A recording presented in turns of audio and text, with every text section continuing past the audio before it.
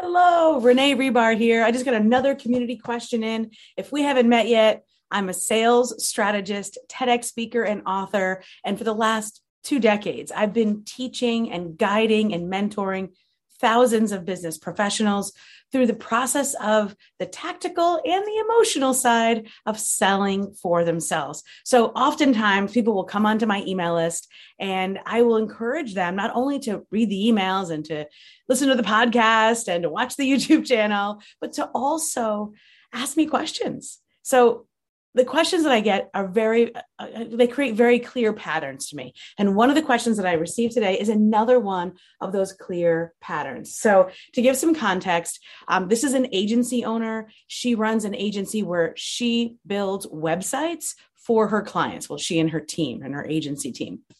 And so her question to me was, Renee, I have met people, I have connected with them. They responded to my marketing saying, I need you.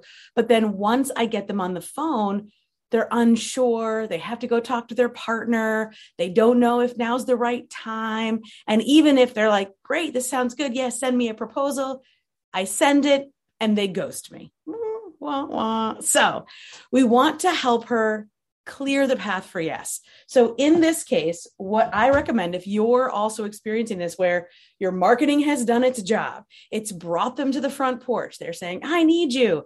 But then once you get them on the phone, you're not closing them.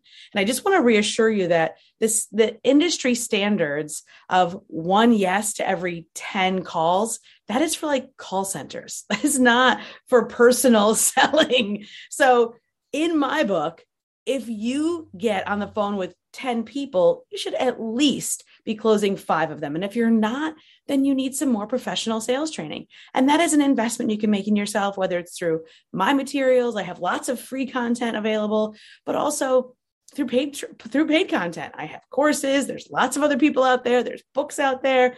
And so I just encourage you to continue to invest in yourself and the skill of selling, because at 100%, is worth it. Even if you're not going to continue to be the salesperson in your business, sales is more about human interaction and connection and conversation and where to put the right words in the right place versus being a sales closer. So in this case, this particular agency owner asked me a question and said, I'm getting them on the phone. They're coming to me. My marketing is doing it, but they're not closing. They're not closing on the phone. I have to think about it. I send a proposal. They don't say yes, or I never hear from them again. So what I'm going to encourage you to do is the same thing I encouraged her to do, if this scenario feels familiar. So I have a very clear sentence. It's one sentence that I use on my offers, whether I'm on the phone offering them or whether they're in writing.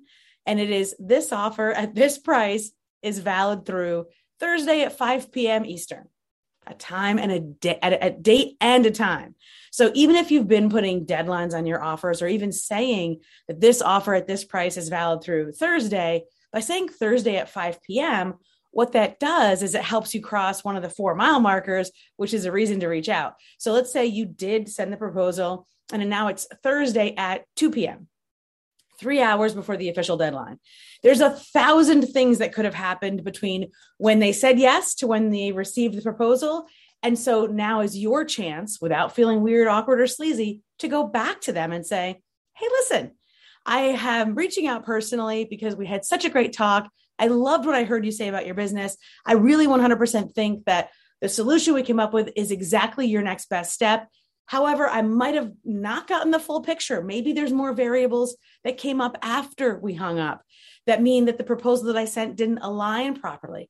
Let's hop on another call before this offer expires so that we can get you exactly what you need, even if it's not me.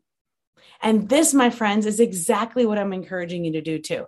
A simple sentence on an agreement or on a contract or on a proposal that allows you to reach back out and reconnect. Because whenever you send a proposal to someone, if you're on the phone, and even if you don't get to the proposal offer, I want you to be able to see them again, because the internet is a small space. I know the gurus will have you believe that there's millions of people out there waiting for you to make them an offer. Ultimately, You will see them again. It is a small world. And so if you were to see them again, whether in another program or a Facebook group or in some sort of online environment, I want you to be able to see them and go, oh, that's a person that I know, excitedly, versus, oh, that's a person that I talked to and they said no. Right? Like, so with my sales training, with my best advice, I hope you too can have the success that you deserve with your business and your expertise and your creativity, because the world does need you. But I just want to really, really encourage you that you don't need 1,000 customers tomorrow. If you connect with one person today, that one person and you, who knows what possibilities might happen. And that's the same encouragement that I gave this agency owner once I gave her that advice from the question that she asked. I wish you the best. Keep the questions coming. Make sure you subscribe to the S Word Live show and make sure that you're getting my emails so that you can always get answers and ask these community questions. Thank you so much. I will see you soon. Bye.